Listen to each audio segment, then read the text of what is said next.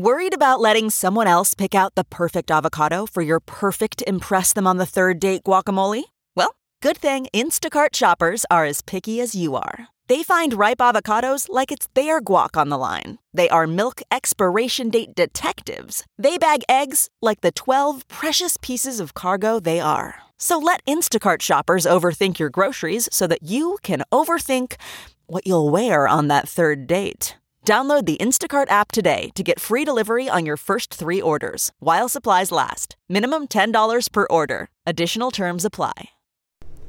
Hello, everyone. I'm Mario Florio from NBC 10. Welcome to a Food Podcast, the place you can come to hear all about the great things happening on the local food scene, the wonderful restaurants we have, the local companies making delicious food products, the fun community events that highlight local cuisine. Joining me now is Chef Ande Nato from Ande's Kitchen and Catering to tell us about her business and let me sample some of her amazing food. So thanks for being here. Hi, thank you for having me. So how did you get started? You told me you're a full-time mom and doing this all on the side. Yes, so I went for the first time after having my daughter, and we went to a brewery, and I actually saw another Filipino business that was featured there, and I said, hey, you know what, I could probably do this too. So I got started right after COVID, and I had a great time getting the whole process done. Wow, that must have been exciting and a lot of work too. Yeah. Of course. Yeah. So describe the food that you make. So I do modern traditional Filipino food. I take original recipes from my grandparents that have been passed down, and then I give it a little bit of flair and try to not give you any high blood pressure.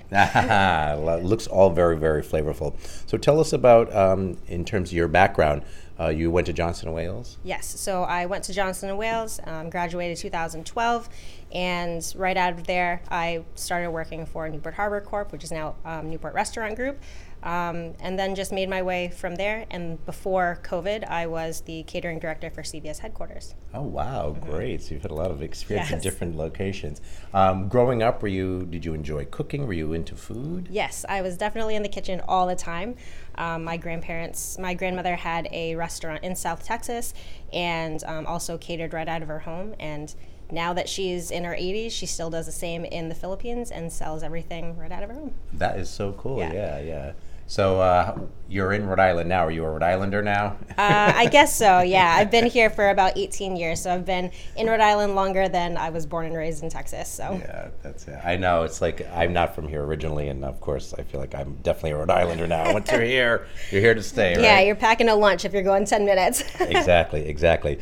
So let's talk about the types of what you brought in here. You brought in lumpia, and for folks who don't know, I grew up on it, but for folks who don't know, what is lumpia? So lumpia is a Filipino-style egg roll, and I make a traditional one, which is a chicken and beef, and then a vegetarian option, which is vegetables and tofu with like a soy, sesame, and mirin kind of glaze inside. And then I also do dessert lumpia. Now that I never had growing up. My dad always made the savory ones, but I never had the dessert ones. Tell us how you came up with those. So it started off doing the turon, which is a plantain and brown sugar egg roll naturally. And then I saw that a lot of people were interested in having egg rolls or wanting something a little bit sweet but more on the go. So I took recipes from like cassava cake or ube halaya, which is the purple yam jam, and then incorporated those into egg rolls. That's so cool, yeah. And then we also have the pancit, which is, I love these. Describe to folks what this is. So it is a stir-fried noodle with a soy citrus sauce. I make mine vegetarian because that's very big here in Rhode Island, but you can always add pork or chicken or any type of meat or seafood to it. Yeah, I think my dad always did it with chicken and shrimp. And yeah, so good. So I'm going to taste some of these. So the savory one you said is a beef and chicken. Yep. And what's the sauce here? So the house sweet and spicy sauce, it's a fruit base, and then it has a little bit of a red pepper flake kick to it. And then the other option is the garlic chili vinegar. Yeah. All right, I'm going to dip in this first one.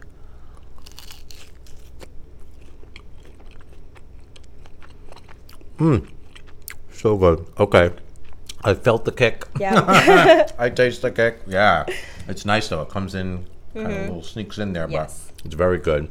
And the chili garlic vinegar, I'm going to try that one with the other lumpia. And I always garnish with a little bit of scallion, gives it some freshness, and then some fried garlic. Wow, this is so good. And what's the trend? I used to, growing up, I would watch my dad painstakingly make the lumpia. What's your secret? Because it's a process. Well, being a full-time mom, I don't have any daytime availability, but at nighttime, the second that my husband puts our daughter to sleep, I'm right on it. So I do anywhere between 150 to 300 at a time. Oh my gosh, that's crazy. Now, when we were doing it, my dad would make a bunch and then he'd like freeze them, then you can pull them out and just Yeah, so that's always, I actually do the same thing. It's easier because you're not having to throw away any of the product. And then if I go to breweries and stuff, I can fry on the spot. So you're getting a fresh fried egg roll every time. Yes, that is awesome. All right, I'm going to try the savory one. So let's remind me again, this is the... That's the turon, so it's got the plantain and brown sugar.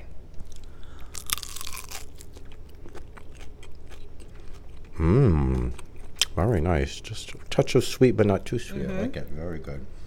This is the cassava cake. Yes.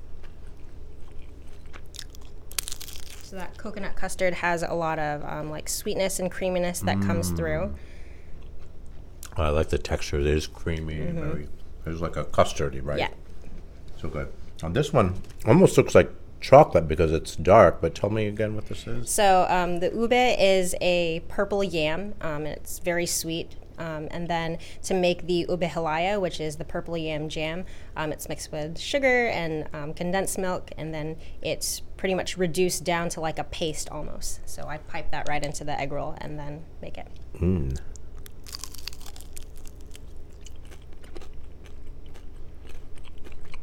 Oh my gosh.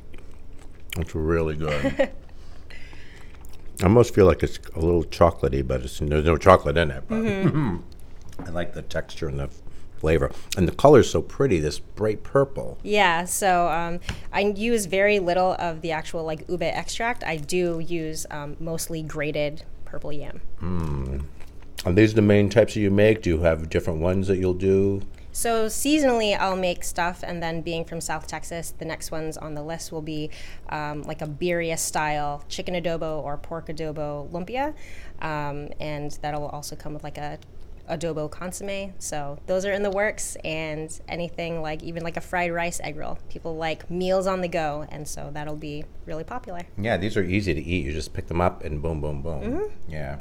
So they must be popular when you do brewery events, I bet, huh? Yes, absolutely. So for all of August and through December, I'm doing a lot of Fry Fridays. So I have my lumpia and I fry them on site at the breweries or the distilleries.